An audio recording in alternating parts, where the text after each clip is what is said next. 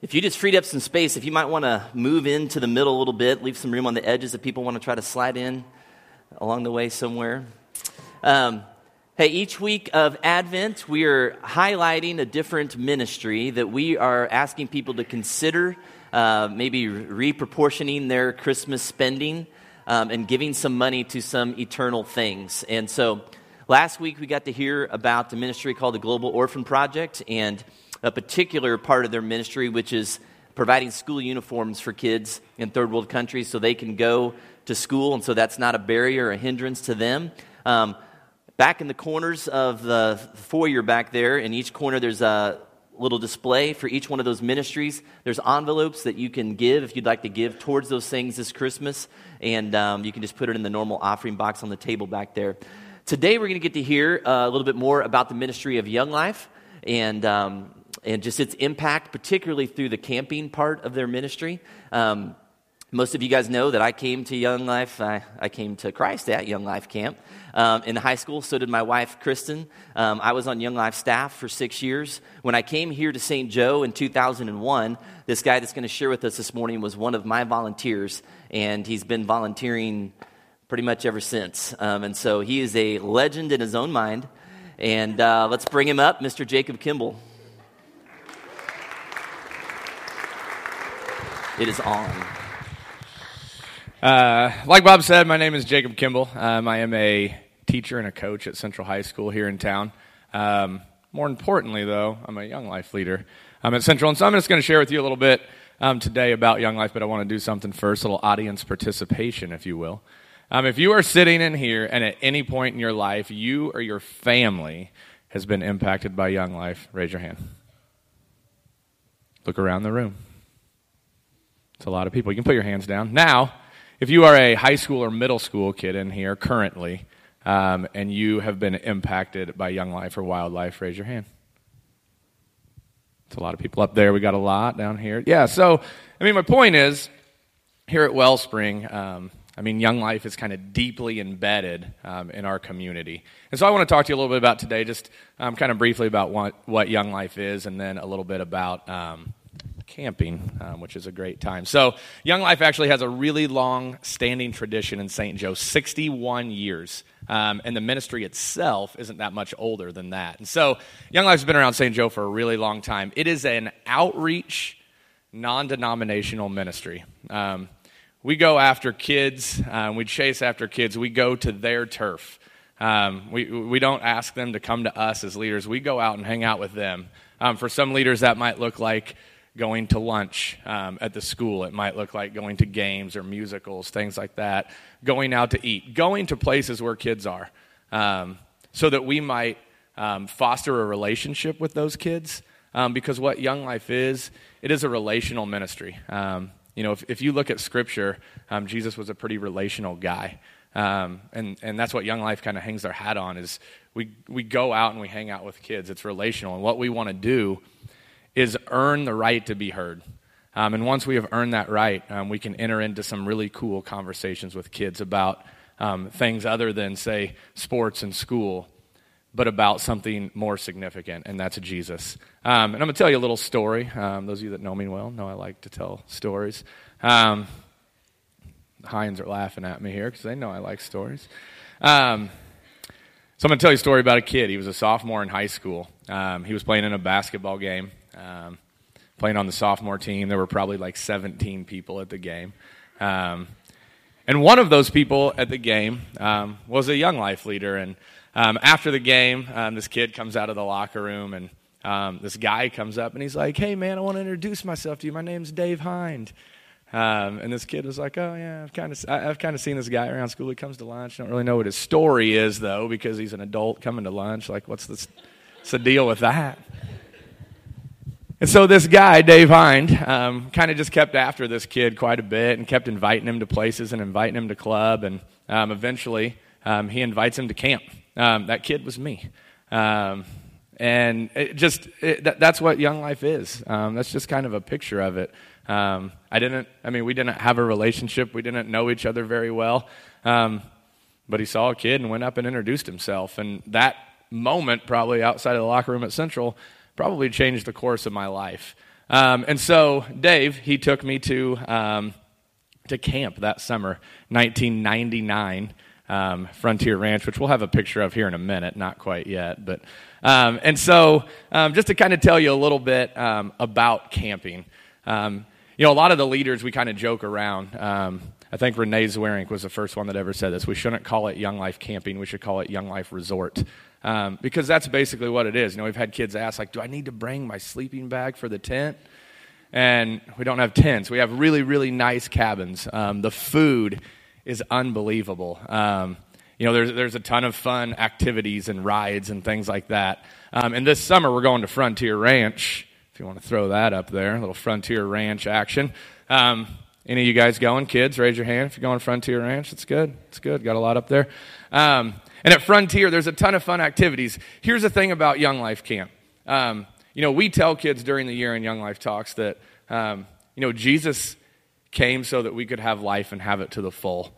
And that's what Young Life Camp is. It is life to the full. It is high adventure, and it is fun. Certain things we'll do there. We will climb a mountain. We will ride on ridge runners, which are like dune buggy things.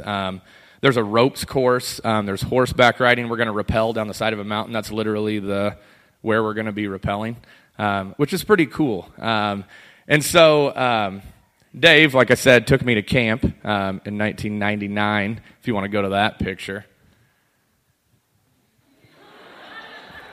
Neither of us have changed a bit. We look the exact same. Really. And he took me again to camp the next summer. We went to Windy Gap, and that was a lot of fun. And here's the thing: I said that moment changed my life. And Bob, when he did come, I've actually served under the last 3 area directors here, which all attend church here. I served under Dave as area director, Bob, and Phil Zweringk over there, and. Those moments at camp, really did change the course of my life. I have now led a cabin of guys 14 times at a Young Life camp and 1 time at a wildlife camp. You can throw that picture up there. It's a picture of one cabin. Got Justin May on there, with a mohawk, which is cool. And so it has just been a blessing. The thing about it, I said earlier, we want to enter into significant conversations with kids. We want to earn their trust and earn the right to be heard. And in all honesty, one of the places that really happens is Young Life Camp. Kids are maybe just kind of removed from all of the distractors of society, and we get to really sit down and dig into life and dig into what a life with Jesus might look like. And so... this year, or this Advent season, as we really start to think about spending less on stuff and spending more on things that are going to honor Jesus, I really do believe Young Life Camp is one of those things. The number of people that raised their hand in here probably were impacted pretty heavily by a Young Life Camp. Just like Bob said, he came to Christ at a Young Life Camp. And so... if you feel led to that, it is a pretty cool thing. I can stand up here for 4 hours and try to explain to you what Young Life Camp is, but, you can't really explain it unless you've been and experienced it. And the fact of the matter is, high adventure sometimes has cost, and sometimes that can be a barrier for kids to go to camp. And so if you feel led, I can tell you this.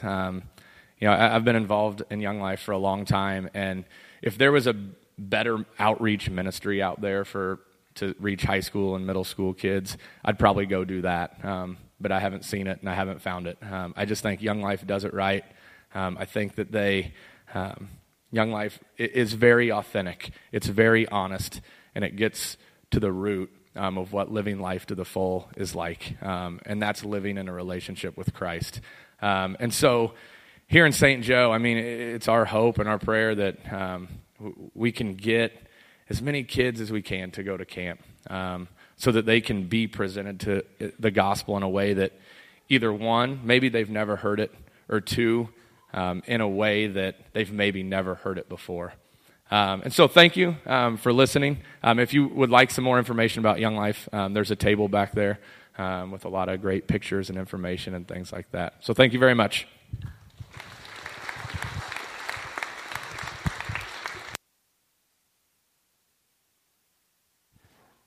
Yes, Young Life Camp is hard to explain, but the fruit of it in people's lives is hard to deny. So, and I'll talk a little bit more about that in my message today, as a matter of fact. So, we're in the season of Advent, as I shared early this morning, and this morning we're going to talk a little bit about the mystery of Advent. I want to begin by telling a story about a guy named Henry Nouwen, who is a renowned teacher and pastor. We've shared a lot of his information from several books that he's written during our sermons here at Wellspring, but he spent the last 7 years of his life serving mentally disabled adults in a community in Canada. And one story from there, from his time there, centers around the Advent season, so I want to share this story. He said, one Christmas, a member of our community arranged under the altar 3 small wood-carved figures made in India, a poor woman, a poor man, and a small child between them. The carvings were simple, nearly primitive, no features, just the contour of their faces. The figures were smaller than a human hand. But when a beam of light shone on the figures, large shadows were projected on the wall of the sanctuary, which, according to Nouwen, functioned as large, hopeful shadows against the walls of our life and world. Without the light, there was little to be seen. One could pass by those figures and continue to walk in darkness. But, observed Nouwen, everything changes with the light. Everything changes with the light. Isn't that the truth? The season of Advent invites us to reflect on and celebrate the coming of the light, the incarnation of God putting on flesh in the form of the Christ child. And speaking of Jesus, the disciple John in his Gospel, chapter 1, said this, "In him was life, and that life was the light of men. The light shines in the darkness, but the darkness has not understood it."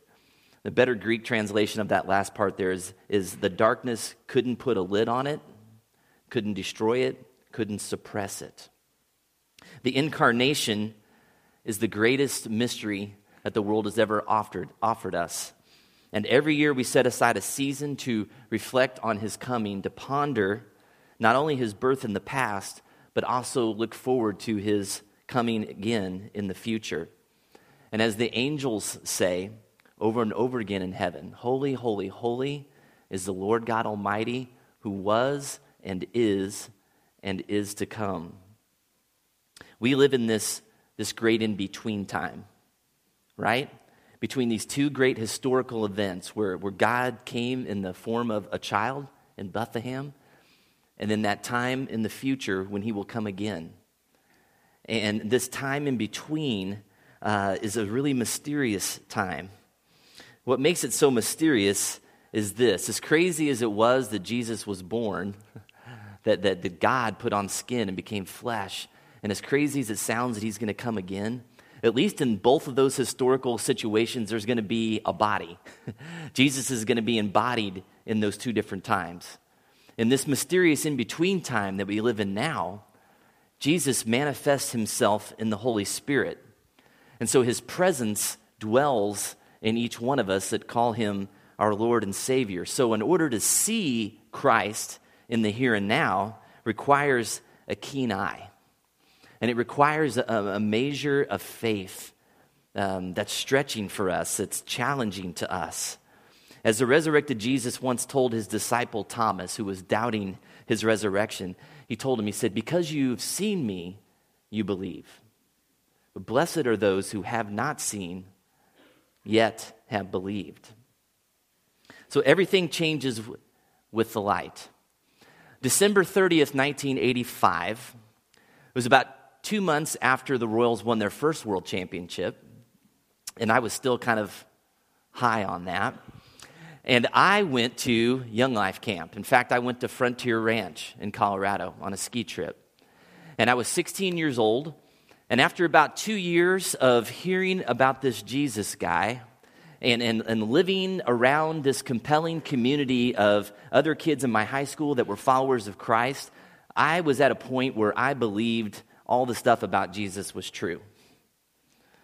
And I willingly laid down my life and acknowledged him as my master and Lord. I received him as my Savior, that he had paid the penalty for my sins, and I was forgiven. And as a result of that declaration of faith in my life, his Holy Spirit took up residence in my heart and has and will continue to transform me into the image of Christ. I became a new creation. And the mystery of Bethlehem was born again in my life. Everything changed when the light invaded me. I became one with Jesus. And that's a mystery that 30 years later, I still don't fully understand. Now, fast forward 7 years, July 18th, 1992, and I'm standing on an altar at a church in Kansas City, and I'm staring across from my beautiful bride, Kristen, who's looking at me in the eye, and she's pledging her life to me, that she'll love me more than any other men out there, at least that she'd met, right? And in that moment that we pledged our lives to one another, this mystery took place. In that moment, God looked down on Kristen and I and saw us for the first time as one entity. The two becoming one flesh, the mystery of marriage. And 23 years later, I still don't understand it fully, even a little bit. So fast forward from there 3 years, August 5th, 1995, and I'm standing in a hospital room at North Kansas City Hospital watching our first child, Zachary, be born.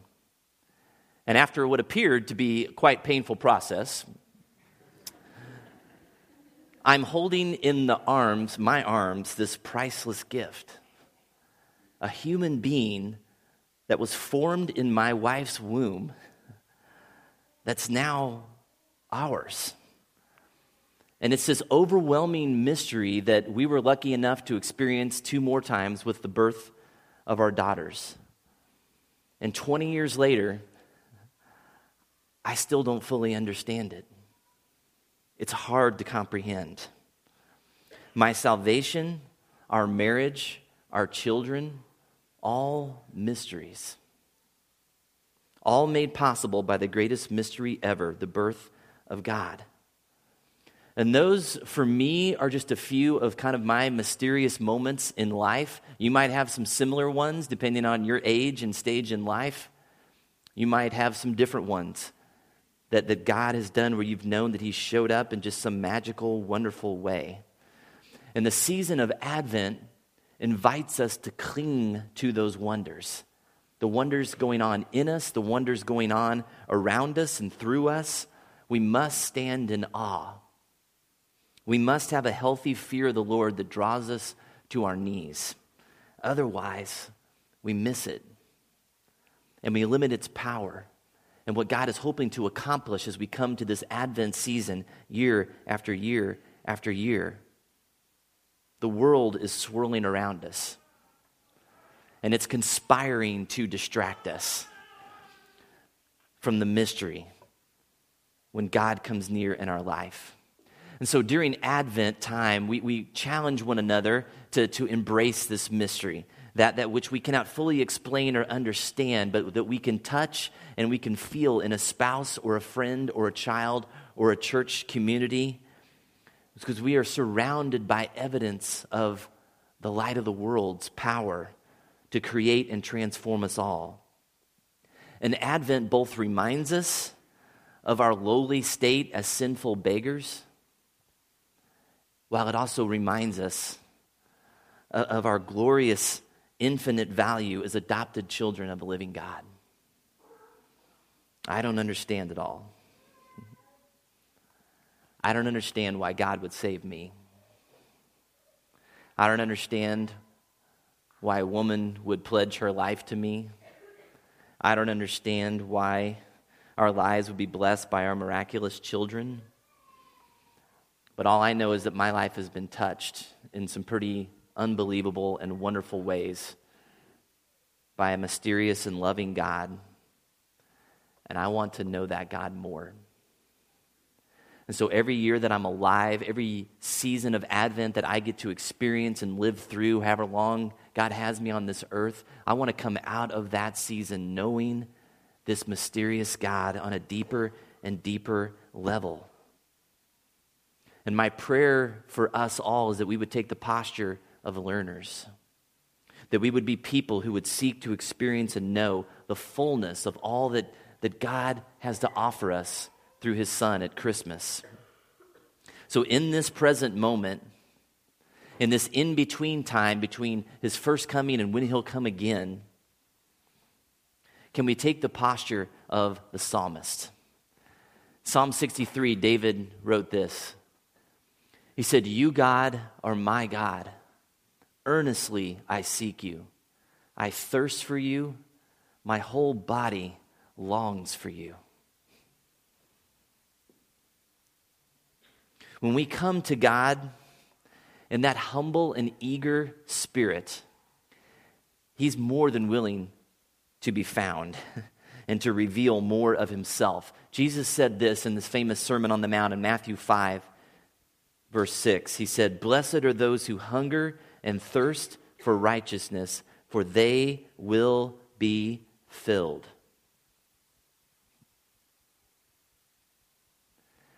In my life, the light has changed everything. And I want a deeper and deeper appreciation for who God is, for what he's done in me, and what he wants to continue to do for the rest of my life. And Advent is a mystery because this incarnation, this idea that God would take on flesh to come and save and redeem all of us, we will never fully understand. Ever. And that's the beauty of it. It's so simple in some respects, but so big that we could spend our whole life swimming around trying to figure out, what does that mean? We have a lifetime to ponder it more deeply. And I love this passage in Luke chapter 2, and I want to conclude with that today. So I want you guys to go ahead and get your Bibles out. Turn to Luke chapter 2. It's page 716 in your pew Bibles.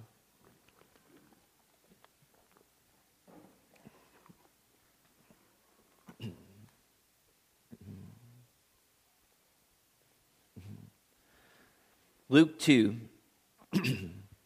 starting in verse 8. It says, "And there were shepherds living out in the fields nearby, keeping watch over their flocks at night.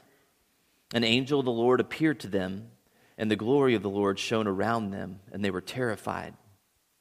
But the angel said to them, 'Do not be afraid. I bring you good news that will cause great joy for all the people. Today in the town of David a Savior has been born to you. He is the Messiah, the Lord.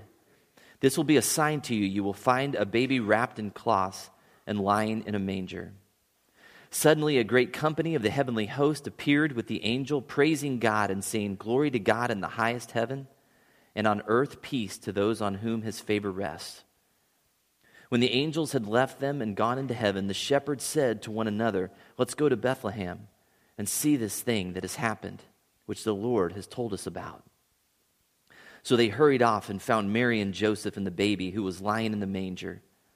When they had seen him, they spread the word concerning what had been told them about this child, and all who heard it were amazed at what the shepherds said to them. But Mary treasured up all these things and pondered them in her heart."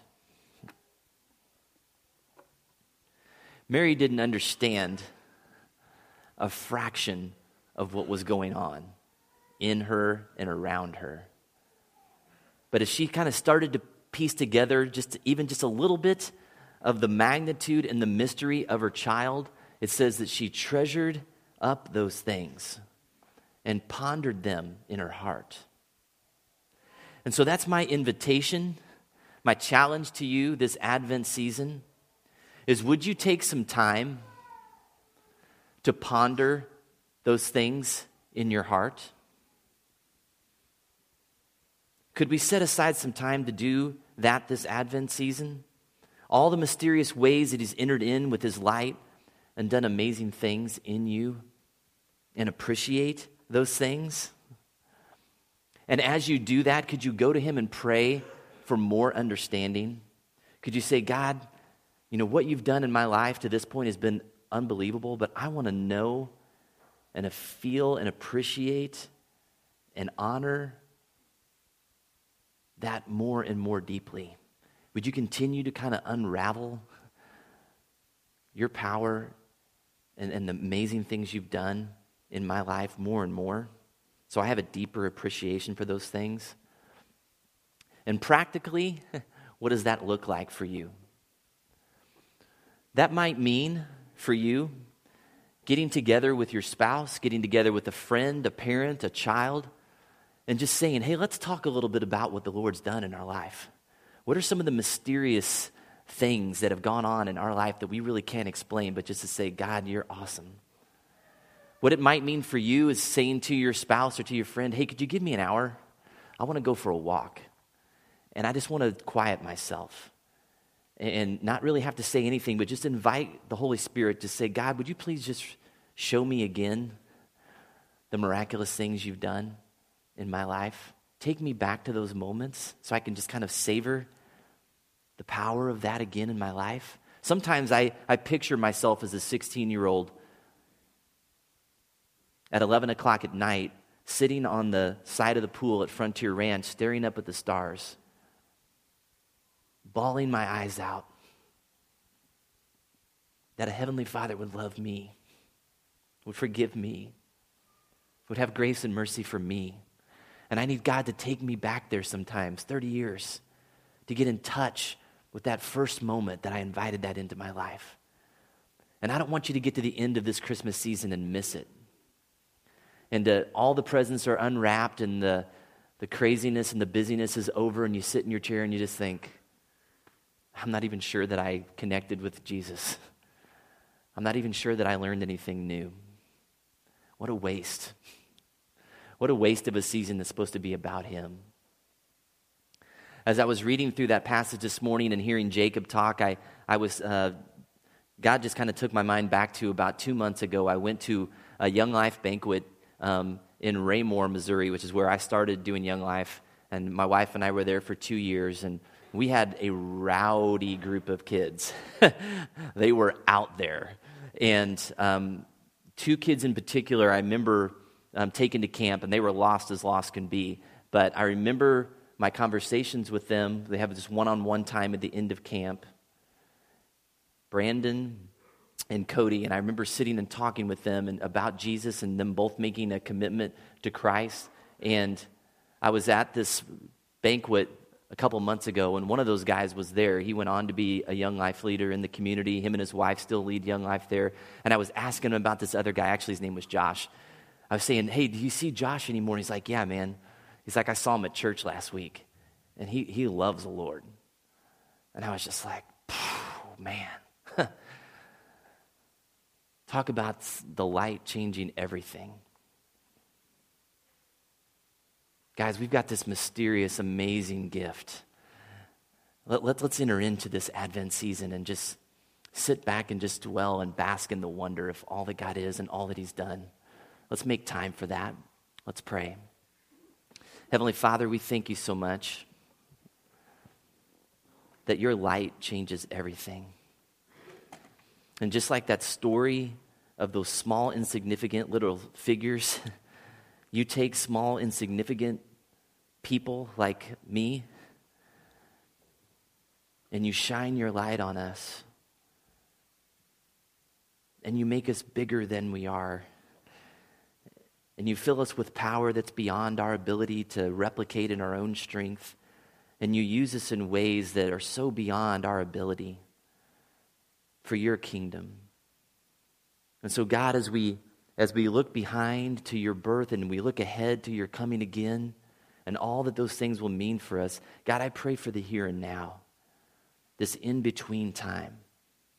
God, help us just moment by moment, day by day, to just get a sense of your majesty and your wonder. And God, as much time as maybe we've already spent this Advent season at the mall or at a computer trying to find the perfect gift, could we set aside some time for you?